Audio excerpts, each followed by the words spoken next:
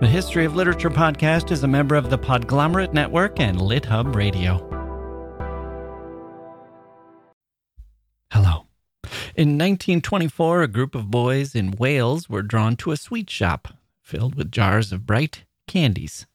The shop, which was called Mrs. Pratchett's Sweet Shop, was run by an elderly woman named Mrs. Morgan, who had once been married to a shoemaker. She had had a hard life, raising her children by herself after her husband had died young. She tried her hand as a dressmaker and as a confectioner and tobacconist and a landlady. She did not smile at the boys who came in to buy the sweets, the boys who couldn't resist, even though they found her frightening and somewhat repulsive.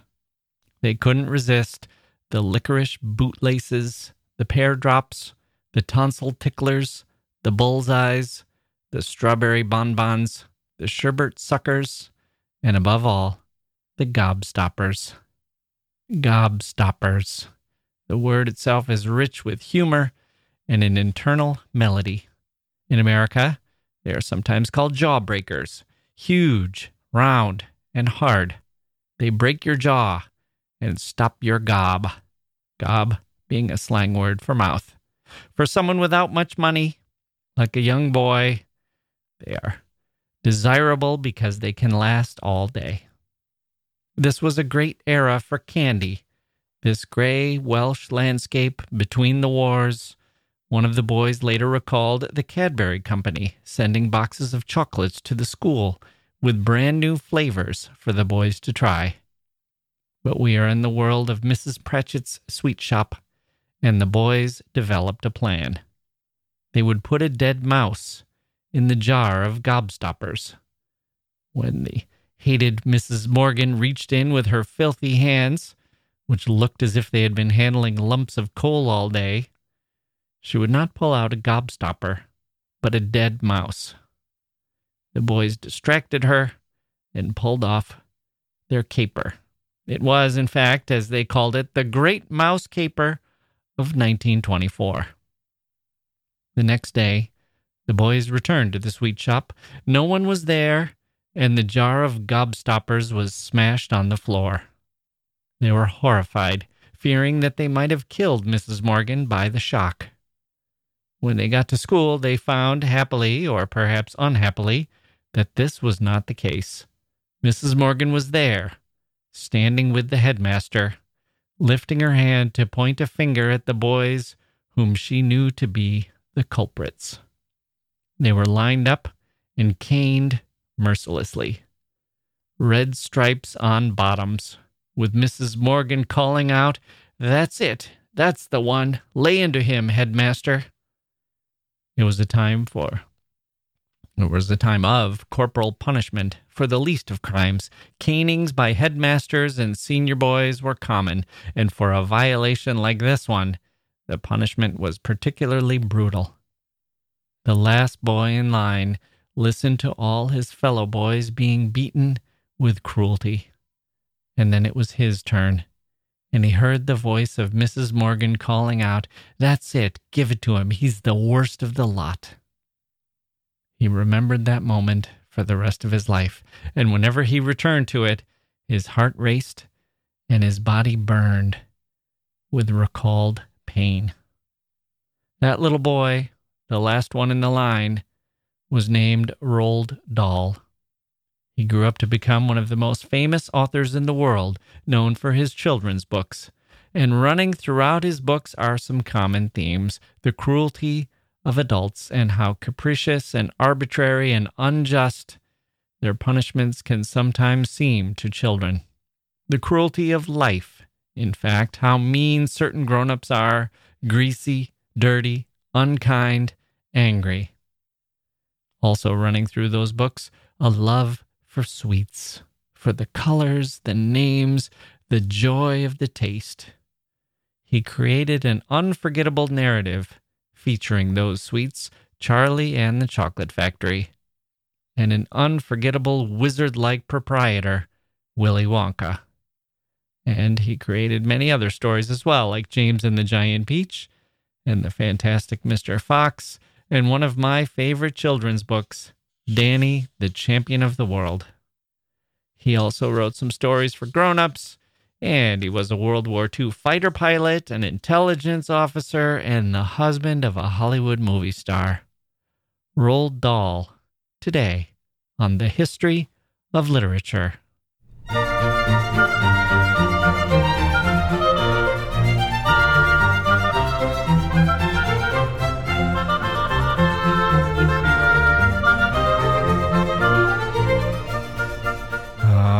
Okay, here we go. Welcome to the podcast. I'm Jack Wilson. Thank you for joining us today. I am glad you are here. I am struggling, people.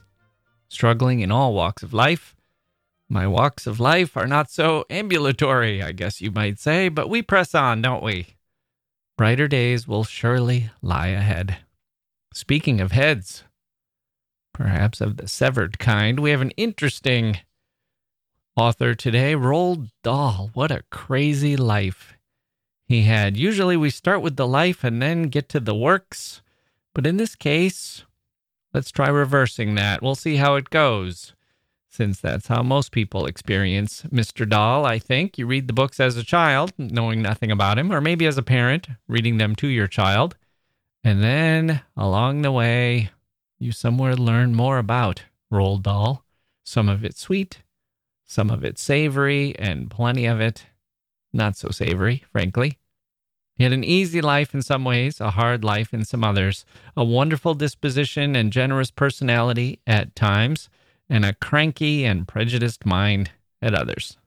The books are stunning, beautifully written and full of creative energy. There's no one quite like Roald Dahl. He's one of a handful of children's authors you could build a theme park or a musical around. Beatrix Potter, J.K. Rowling, Dr. Seuss, he's of that ilk.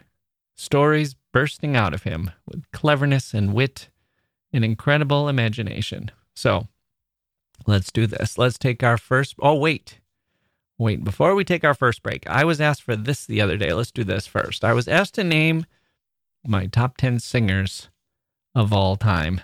Not the best, just my personal top 10. I know this isn't literature exactly, but maybe this is of some interest. I put it together. I thought I would share it with you. Here's my top 10. Not exactly in this order. 1, Luciano Pavarotti. 2, Frank Sinatra. 3, Prince. 4, these are singers, top 10 singers. 4, Ella Fitzgerald. 5, Paul McCartney. 6, Billie Holiday. 7, Adele. 8, John Lennon. 9, Louis Armstrong. And 10, Aretha Franklin. Some narrow misses are Etta James, Bjork, Steve Perry, Michael Jackson, Tina Turner, Stevie Nicks, and Christine McVie, underrated. Dolly Parton, Janis Joplin, Tony Bennett, David Lee Roth, Howlin' Wolf, Stevie Wonder, Muddy Waters, Bessie Smith, John Lee Hooker, Whitney Houston, John Legend, and Dean Martin. A million others could be added. As soon as I made that list, I realized I left out Marvin Gaye and Robert Plant, 2 big misses right off the bat, but I kind of like my top 10, especially when I look at my honorable mentions. First names only. That's the kind of people those are. Adele, Aretha, Louis, Frank, Prince, Paul and John, Billy, Ella, and Luciano. Not too shabby. I had to pause there. I don't know if you noticed, because I had to cough. Maybe talking about these singers made me realize what a poor instrument I myself have residing in my throat. Okay, let's do this. Quick break. Then Roald Dahl's writing career. Then his life, including all of his dark secrets, or at least some of the dark secrets, some of the ones that have surfaced. We'll start all that after this.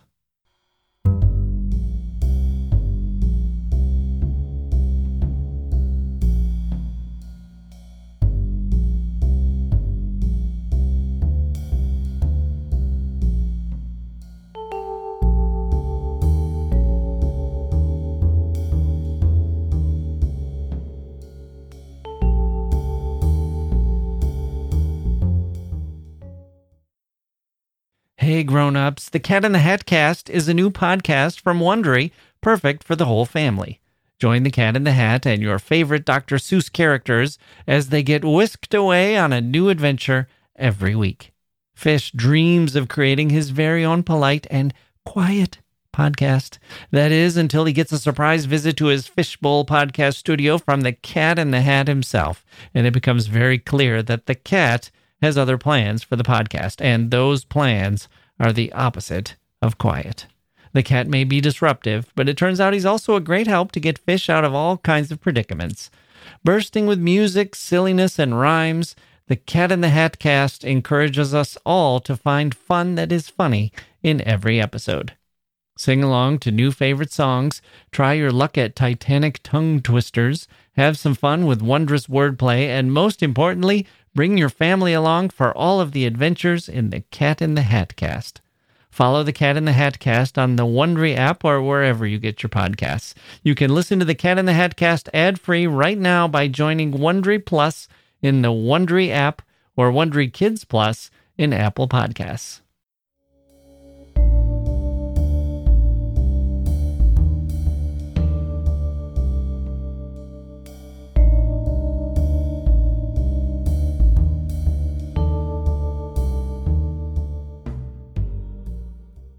Dahl seems to have had a knack for meeting famous people, maybe because of his schooling or maybe because of his family wealth, his conviviality, his conversationalism, his skills at, what is conversationalist? His skills at conversation? I'm not sure. We will cover that when we get to his biography in the next section. But for now, let's begin our story of his writing career with one of these famous people he met, C.S. Forester, the English novelist known for writing the Horatio Hornblower series. That series, which was a very popular look at the British Navy during the Napoleonic Wars, but nowhere nearly as good as Patrick O'Brien's Aubrey Maturin series, by the way. Horatio Hornblower began in 1950 with a book called Mr. Midshipman Hornblower, but C.S. Forester had been publishing novels for 20-some years before that. Forester was writing a story for the Saturday Evening Post, and it was going to be about the Royal Air Force, and he wanted to interview Dahl for it. Use some of his anecdotes. Tell me about your experiences in the war. That was going to be the story about Dahl's experiences with the Royal Air Force during the war. So Dahl agreed that he would write down some anecdotes, take some notes for Forester to use, and what he wrote was so good that Forester said, well, let's just publish this as is. There's nothing more for me to do here. So Forester and Dahl had given the story the title, A Piece of Cake, but the magazine changed it to Shut Down Over Libya to sell more copies, even though Dahl had not actually been shot down. In any case, Dahl took the $1,000, I've seen it elsewhere as $900. He took the money and he was now on his way as a writer. A year later, he published his first children's book, The Gremlins, which was also about his experiences as a Royal Air Force pilot, which he gave to the president, Franklin Roosevelt. The president's wife, Eleanor Roosevelt, read the book to her grandchildren. The interesting thing about this book, which is Dahl's first children's book, is that he didn't actually aim the book at children, which is kind of one of the hallmarks of Roald Dahl, actually. His books appeal to children, and they're marketed to children, but the prose is as sophisticated as many books for adults. It's not Ulysses or anything, but the prose and diction are as advanced as anything you'd find on a supermarket wall. As a child, I remember thinking that Dahl was not talking down to me. He was not an adult pretending to inhabit the mind of a child. This was his mind. He was talking to me just as he'd talk to other children or other grown-ups too. Maybe a little less adult in subject matter than, say, the mystery stories that he also wrote. He won the Edgar Award 3 times for his mystery stories, and he wrote a classic Hitchcockian story about a man who bets another man using his fingers as the stakes. That was an Alfred Hitchcock Presents story in the 1980s. Became a television episode that blew me away. Would probably still scare me, I think. I hope. Hope it hasn't aged that much. If you could find it, it's probably on YouTube. Anyway, it takes place in Las Vegas, if you're looking for it. Anyway, his fame came from children's stories, Roald Dahl's fame. They're darker than a lot of people will think of when they set out to write children's stories, but children can take it obviously. Some of the best-loved children's books are pretty dark indeed. So, that's where we are in his writing career. The Gremlins and a short story. Dahl was in his mid-20s. His writing career was about to take off. Soon he was selling stories for adults to magazines and newspapers, and for the next 15 or so years, these were published in places like Cosmopolitan and the Saturday Evening Post, and then gathered up into collections of short stories. That's who Roald Dahl was. An adult writer for grown-ups. And then in 1961, he published the first novel that he had written specifically for children, James and the Giant Peach. He had found his calling. Charlie and the Chocolate Factory came out 3 years later. Then The Magic Finger. That takes us through the 60s. The 70s were even more productive. Fantastic Mr. Fox, Charlie and the Great Glass Elevator, Danny, the Champion of the World, The Enormous Crocodile, and a book for adults called My Uncle Oswald. He published another 6 novels for children in the 1980s, including The BFG and Matilda. In all, he's sold more than 200 million books in 63 languages. It's incredible, really. And even though I'd say 4 or 5 of those are well-known titles, it's really Charlie and the Chocolate Factory that made his name. I've listened to this book 1,000 times. My son used to listen to the audiobook in the car, the Eric Idle version, which is pretty fantastic. There's a famous movie with Gene Wilder, and there have been some other adaptations as well. I think there was a Johnny Depp one, and those are much loved. Why? Why is this book so popular? I think it has a somewhat perfect structure. Charlie Bucket lives with his grandfather. He grows up poor. He wins a golden ticket to take a tour of the mysterious and magical chocolate factory on the edge of town. He and 4 other children are there. Augustus Gloop, Veruca Salt, Violet Beauregard. I always forget the other one. Mike Teavee. That's who it is. They all have very vivid personalities. They all have their flaws. And Wonka, Willy Wonka, is a sort of demented but cheerful mad scientist / carnival barker who gives them a tour. And the star of the show, I think, are the candy, the chocolates, and all the other candies. It's clear that Roald Dahl never forgot those sweets in that sweet shop.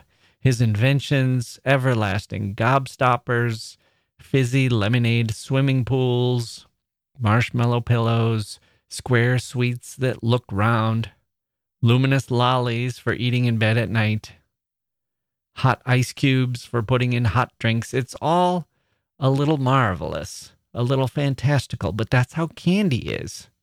And it's how it's marketed.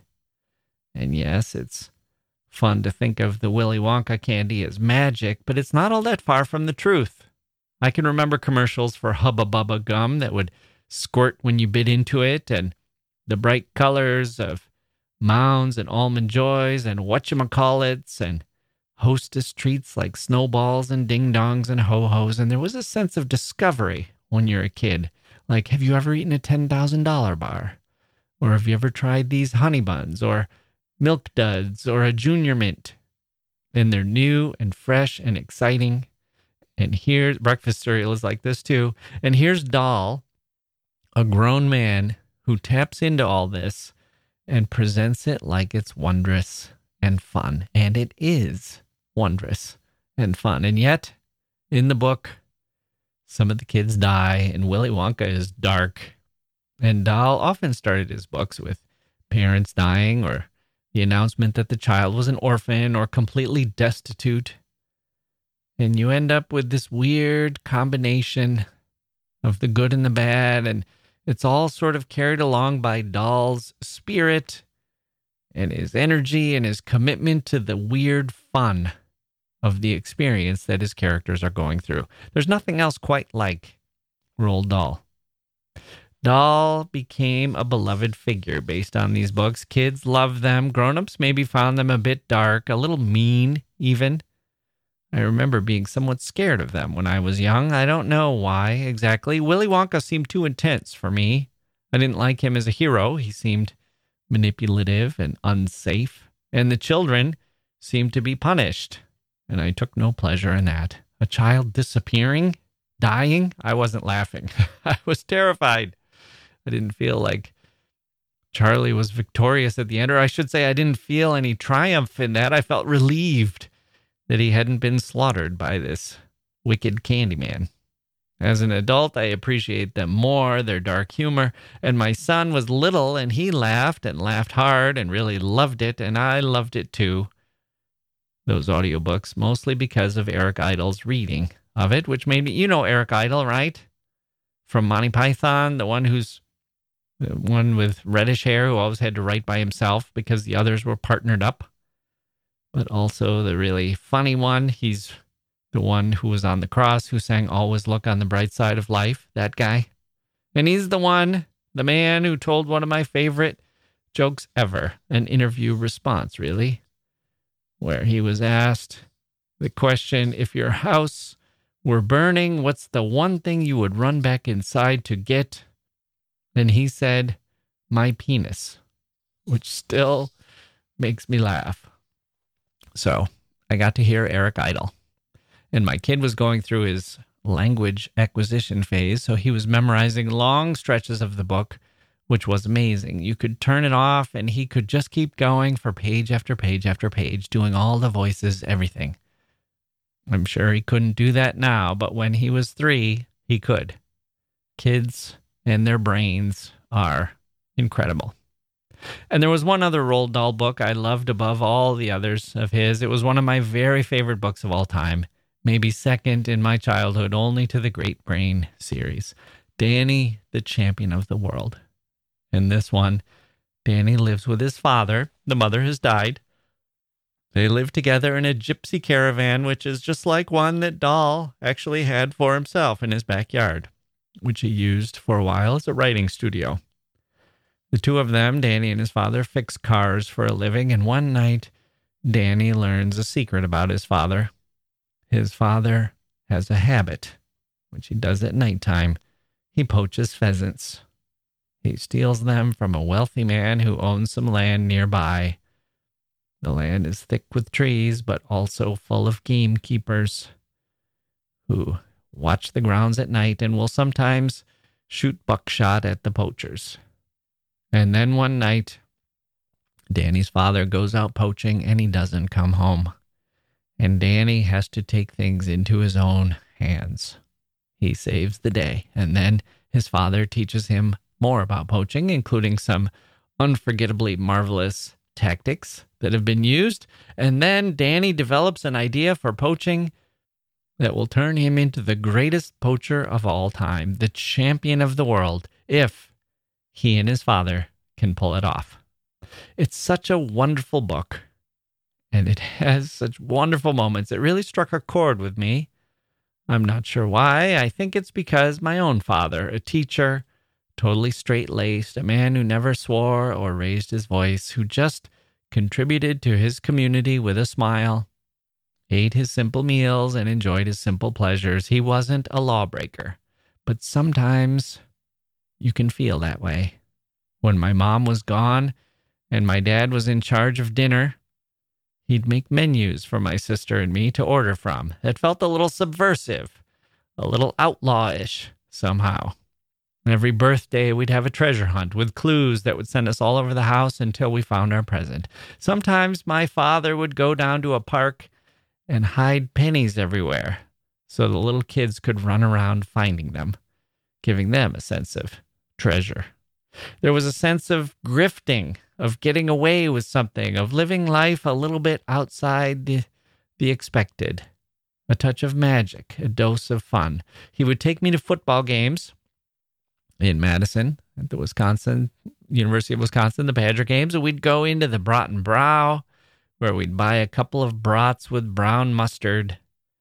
And instead of standing in the huge crowd of people trying to get to and from the lunch counter, which was uncomfortable, not easy to eat that way, standing up, jostled, he would instead show me to a little side door that he had found, which led directly into an alley, and he and I would sit on a concrete step, apart from the crowds, and it felt like we were getting away with something, like we'd found this secret place, the very best place in the world to have our lunch, and a place my mom would not have gone in a million years.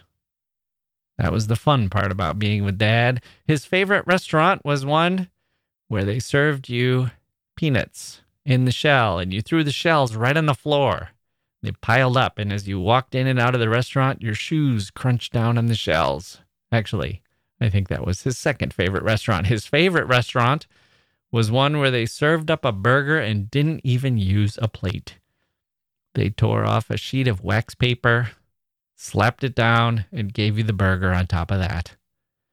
And my favorite times of all were the Saturday mornings when my father, who was the coach of a junior varsity basketball team, would wake me up early before dawn, and we would drive to the gym in the freezing Wisconsin cold, and we'd stop off at the one store that was open that early, a brightly lit place that made donuts. We'd buy donuts for the team and hot chocolate for us. We'd have the heat blasting in our car, that great combination of freezing air outside and warmth inside. Everything feels okay when you have a dad who's there and stable and buying things. And if you're not rich, he keeps that from you, makes you feel like you're rich. And if he has a touch of whimsy, a touch of magic, a recollection of how fun it is to be a kid, and how incredible it is to have things like a donut with sprinkles, or a cap pistol, or a good ball that bounces just right, or a bicycle with playing cards in the spokes to sound like a real engine. If that's the dad you get, then everything's great. And Danny has a dad like that. Only for them, the stakes are higher. Danny was like me, except he could fix cars and even drive them, which is not something I would have dreamed of doing. And my own dad would get away with little jokes and pranks, but he wasn't out there breaking the law and getting shot, which would have scared me. I knew the joys of safety and camaraderie and the feeling of adventure, and Roald Dahl heightened it. And so he was one of my favorite authors just on the strength of this book alone. I've read it as an adult and I still love it. And so, with this kindly gentleman in my childhood, balding with a high forehead, mostly harmless, avuncular if not grandfatherly, I lived with an idea of Roald Dahl as a sort of writerly Santa Claus. And then, as a grown-up, I learned lots of things about him, about his past and his life and his views about the world. He was a fighter pilot. He was married to a movie star, a spy, and he had some dark secrets, some less than pleasant beliefs. I didn't know any of this when I was a kid reading the books, but it made him much more interesting. I don't know if it makes the books better or if it makes them worse, but it made the writing of those books and the man who wrote them a much more complicated figure. Let's take one more break and then go through the life of Roald Dahl.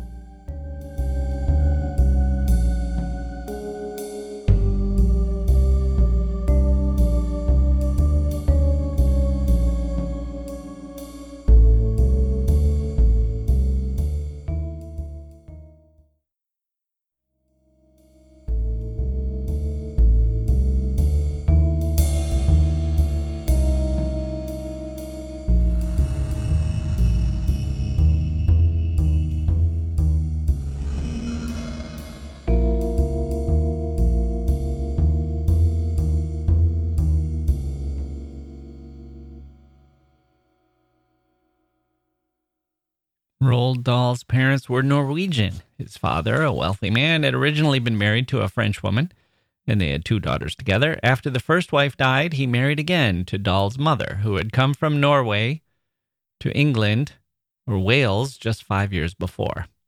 Roald Dahl's first language was Norwegian, which is what they spoke at home. It was a mostly unhappy childhood. They had money, but not good luck. Dahl had 3 sisters. One of them died from appendicitis when he was 3. His father then caught pneumonia and died that same year. Dahl's mother considered returning to Norway at that point, but they stayed in Wales because they thought the schools that they could send the kids to in England were the best source of education. Roald was sent to a series of public schools, which we in America call private schools. Dahl hated life there. He hated the hazing, the cruelty, the status climbing, and the authoritarianism. The canings could be quite severe, and once his friend Michael was so viciously beaten that Dahl later said he began to doubt whether God was real. The idea that parents willingly sent their children to this place where older boys and adults could be so brutal toward them, and that this was supposed to be good for you, and even the pinnacle of childhood, that you should consider yourself fortunate to be there, privileged. He wondered how this could be the state of things in a just and virtuous universe. He played some sports. He was tall, eventually becoming 6'6", and he had some hobbies like photography. He had that marvelous connection to chocolates. The Cadbury Company was nearby, and they sent new chocolates to the school, as I mentioned earlier. New flavors and varieties for the kids to try. Dahl dreamed of inventing a new chocolate bar that Mr. Cadbury himself would approve of. It's not hard to see where that ended up. It was a dream that never died, I think. He also put here's his writing tips. 8 main rules for children's books. Listen to this. Number 1, just add chocolate. I'll give you the rest of the 8 because it gives us a window into Roald Dahl. Number 2, adults can be scary. Number 3, bad things happen. Number 4, revenge is sweet. Number 5, keep a wicked sense of humor. Number 6, pick perfect pictures. Number 7, films are fun, but books are better. And number 8, food is fun. There's an incident I love from these days at school. Dahl's English teacher gave him a bad grade and wrote in his school report, quote, "I have never met anybody who so persistently writes words meaning the exact opposite of what is intended," end quote. I actually have a theory that this was actually intentional. Dahl, I'm guessing, was taking a kind of pleasure in getting a word wrong, making it mean something different, playing around with it. My older son learned the alphabet and recited it dutifully. My younger son refused to say anything past the letter C. He would say ABC duty. No matter how much you tried to bribe him or demand that he keep going with the other letters, try to coerce him, he would say that and stop. ABC, that was it. He knew the alphabet, though. For a long time, I wondered if he did. I thought he did. I suspected it. But he would never say it. And then one day, he was in his bathtub waiting for me. He didn't know I was right behind him. He was standing up, hanging onto the bar above the soap dish, doing a little dance and reciting the alphabet to the wall, just whispering it. He got all the way to the end. He said Z, and I said, aha! He spun around, startled that he wasn't alone, and his little face was first shocked to see me, and then he was furious because he knew he'd given up his great secret. And so it turns out now he's doing just fine, and the older one is too. They both know the alphabet now, of course. They both can read. They both have their own strengths and weaknesses. They have completely different attitudes, but I wouldn't trade either one of them for anything else in the world. My guess is that Dahl was doing something similar to what my younger son was doing. He knew what the words meant, is my guess. He was thinking, they want me to write this sentence. Well, what if I use this word wrong?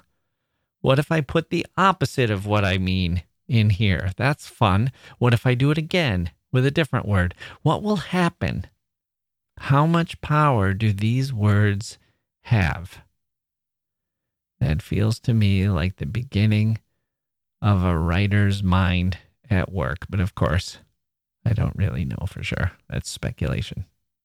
Dahl spent his summers in Norway with his mother's family. He liked this better than being at school. He really did not like being sent away from school, and he wrote letters to his mother from school that she saved, and he put a brave face on his experience, concealing just how unhappy he was.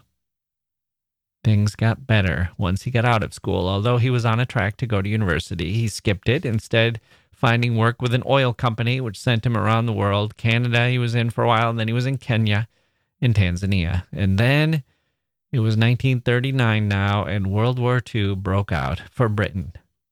He served in a colonial army for a few months, and then he joined the Royal Air Force as a pilot. After some training, there wasn't a whole lot of training, it seems. He had flown less than 8 hours when he was given a plane to fly solo.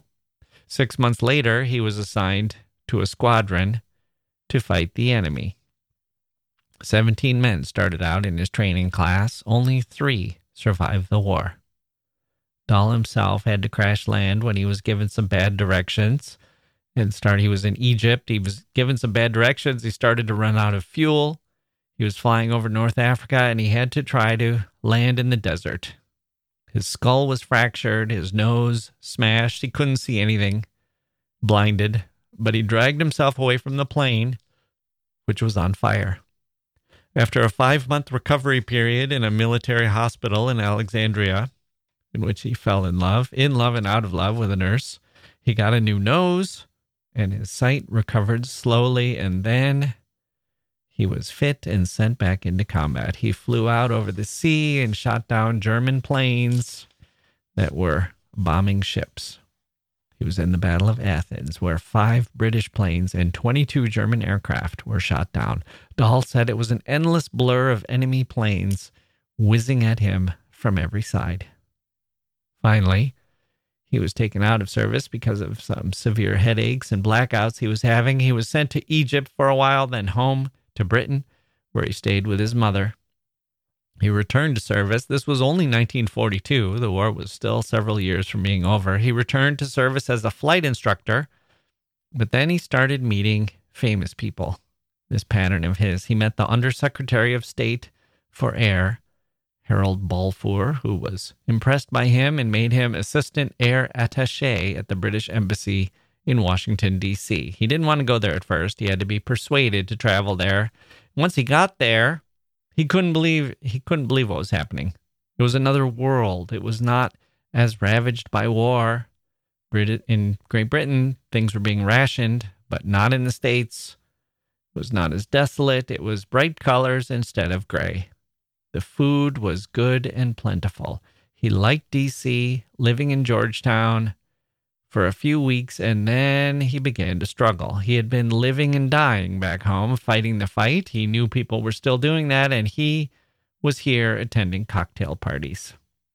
Perhaps this is what led him to more service. In addition to writing stories now, this was when he met C.S. Forester in this time period, which we described already, and he started writing the stories. After his stories brought him attention, he got invited to more and more parties, and finally, he crossed the radar of a British spy master named William Stevenson. Stevenson was an industrialist, a Canadian multimillionaire who owned or partially owned steel companies and aircraft manufacturers and that kind of thing. He had ties all over Europe in the 20s and 30s, including ties in Germany. And early in the 30s, he started passing along information to Winston Churchill. This was before the war. Churchill used the intelligence about the Nazis and what they were up to, their buildup, to fuel his own political rise. This is what they're doing, he was able to say, in effect, thanks in part to Stevenson's information. You, Neville Chamberlain, are doing nothing to stop it. When war broke out, Churchill became prime minister.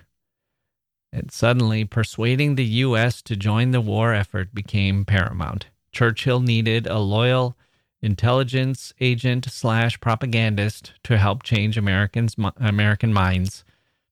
And so he put Stevenson in charge of it. Stevenson jumped at the chance. He moved to New York, took up an office in Rockefeller Center, of all places, And from there, he was trying to combat German propaganda and convince or smear anyone in America who was anti-British or against the war. He drafted some writers and artists into his cause. Ian Fleming was one of them. They called them the Irregulars. Ian Fleming was one of them, a.k.a. the creator of James Bond. Noel Coward, the famous playwright. Leslie Howard, the actor of Gone with the Wind fame. The Irregulars made up a fake map of Nazi invasion plans for South America to try to persuade Americans by suggesting that the Germans were going to be right on their doorstep in South America. Roosevelt himself bought into it, or at least brought it up in Congress. And then in 1942, Dahl was sent back from the D.C. embassy to England due to some alleged misconduct, and Stevenson jumped in. He knew of Roald Dahl, knew him from his writing. He said, this guy is reputed to be a good talker, and he's good with the ladies. He's very charming. He can move easily in social circles. I could use him. And so Stevenson brought him back to the States with a promotion. And Dahl became a spy. His main job was to figure out what the Americans were thinking and report it to Stevenson, who could convey it to Winston Churchill. There's one story of Dahl's exploits as a spy that you need to cover the ears of your children for. Dahl was used as a kind of honeypot. One of the main sources of anti-British and anti-war sentiment at the time in America was Time magazine, which was run by a man named Henry Luce, L-U-C-E. His wife, Claire Booth Luce, was herself a formidable conservative and the author of the play The Women. Stevenson developed the idea that if he could have someone seduce Claire Booth Luce, he could either get information from her about what Henry Luce was up to, or they could blackmail Luce into softening his views, or maybe they could discredit Time magazine somehow. He thought Roald Dahl, the dashing fighter pilot, 6'6", a great talker, and 13 years younger than Claire Booth Luce, might be his best bet. Dahl was assigned to the task. He was successful, sort of. I should say the seduction was successful, but it was hard to blackmail the Luces. The Luces had an open marriage, and Claire Booth Luce had already had several affairs, including with Joseph Kennedy and several other famous people. And then the problem arose that Dahl couldn't keep up with her and her sexual proclivities. He begged for reassignment, reportedly shouting on a phone call that he was, quote, all effed out, although he used a more explicit word than effed. See if you can figure out what it is. Starts with an F. He also shouted, quote, that goddamn woman has absolutely screwed me from one end of the room to the other for 3 goddamn nights. End quote. If it were me in charge, if I were the spy master, I would reassign him. But then again, I am not fighting Nazis. Dahl's request was turned down. Think of England, he was told. War is hell. Do your duty. And so he soldiered on. A few years after the war, he met the actress Patricia Neal, and they got married in the early 1950s. They had a long marriage, 30 years it lasted, and 5 children together. One of his sons was tragically injured by a taxicab who ran into his baby carriage when the child was just 4 months old, leaving him with brain damage. And then in 1962, Dahl's 7-year-old daughter, Olivia, his oldest child, died from measles. Dahl met with a church official when he was mourning, and the official infuriated him. Somehow they were talking about Olivia being in heaven, and the church leader told Dahl, that her beloved dog Rowley would never join her there. Dahl thought this was absurd, not so much that the dog wouldn't join her, but that this church leader declared that he knew such a thing with such certainty. Dahl wondered why it would be that animals wouldn't go to paradise, and why a child in paradise wouldn't get to see her dog. The doctrine of the church and its claims of authority and superior knowledge fell apart for him. Dahl's wife, Patricia, had some problems during her 5th pregnancy. She had 3 brain aneurysms and had to relearn to talk and walk. Dahl helped her during this painful and laborious rehabilitation, and then 7 years later, back when she was recovered and was acting again, he fell in love with a set designer of an advert that she was filming. Dahl and the woman had an 11-year affair. Her name was Felicity. Eventually, Dahl's marriage to Patricia broke up. This was after 30 years and raising 5 children together, and he got remarried to Felicity, the woman with whom he'd been having the affair. The rest of his life was pretty much taken up with writing, winning awards, and being famous, celebrated for his World War II heroism, his best-selling books of short stories for grown-ups, and, of course, his children's novels. He wrote screenplays and participated in adaptations of his books. When critics said these books are too dark, he responded that he was in a tradition of dark literature. That Dickens could be dark too, with grown-ups who were vicious, and that children anyway loved ghost stories and vampire stories and tales about witches and so on. Grimm's fairy tales are dark and bloody and shocking. That's the tradition. And then Roald Dahl sort of had the last word, when he could simply say, I don't think children are reading the stories you're writing that are so-called nice or improving or moral. Dahl had his view and his way of writing, and he had receipts. What's harder to stomach these days is that Roald Dahl had some politically questionable characters in his books which deal in some ugly stereotypes.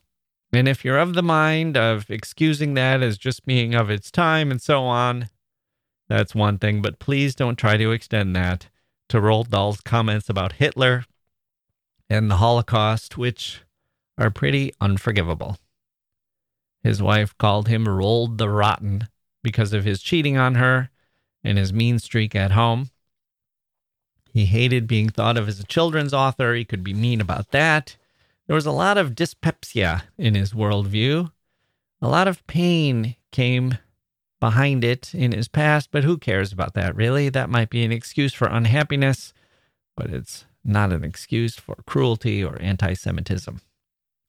So there we go. We have yet another author like William Faulkner with his truly awful comments about race. A lot of good comments, too, when he was sober, but let that whiskey flow and some ugliness came chattering out of him. We've covered this in past episodes. So we have yet another author where we might love the books, but learn more about the man that makes us not like him all that much. But as I have said many times here on the History of Literature podcast, we're reading books, not people. And we consider the good and the bad because we're grown-ups, and that's how we look at life, too. There are very few people who are purely good, and very few characters, and very few books. Life is full of villains and villainous behavior. We're deciding what to read, not who to worship. If it works for us, if the book works for us, then that's great for us. If it doesn't, who needs it? We can move on. We don't need to ban books just because the author said something we don't like, just like we don't need to require that everyone read those books or like those books. This is about us, people, as readers. We're not talking about who we should put on a postage stamp. Let's think of it this way. Let's say everyone in Star Wars wrote literature. We could say, okay, Luke's good. He's decent. He's the hero. That's safe. Let's read his short stories. But don't you also want to read Darth Vader's novel? Or Ben Kenobi's Zen Koans? Or Princess Leia's epic poem? Don't you want to watch the film that Han Solo directed, or hear the grunge rock that Chewbacca recorded? Jabba the Hutt wrote a sonnet cycle. Should we take a look? Wouldn't your life be richer if you brought all that in, the good and the bad, to see what you thought of it? You might like that Darth Vader novel better than anything any of the others wrote, maybe. And that will give you something to think about, something to argue against, something to reflect upon, something to analyze. You're reading for you, not because reading something lights a candle to some saint who wrote it. So, let's read Luke as well as Leia, Faulkner as well as Harper Lee. I won't forget Danny, the champion of the world. That book made me appreciate my father, and it changed the way I have been as a father, I think. And it really thrilled me as a kid, and it made me feel safe underneath the covers as I read about Danny and his dad doing things that I would never dream of doing. But my dad and I had our own adventures, and the book reminded me of that. And I learned that the adventures I had with my dad were one of the great experiences I was having as a child. I learned that not looking back, not in retrospect, but in real time.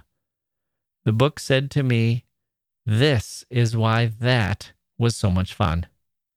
That's what the book said to me. It's not because you were doing something crazy, although it wasn't normal. And it's not because you were doing something dangerous, although it felt pretty exciting. It's because you were doing that side by side with your dad, feeling like you were growing up into the person that he was. You'd get there someday, but for now, you were safe in his protection, aware of danger, but steering clear of it for now, able to taste the excitement and the magic of childhood, which was as sweet as anything you could buy from a jar.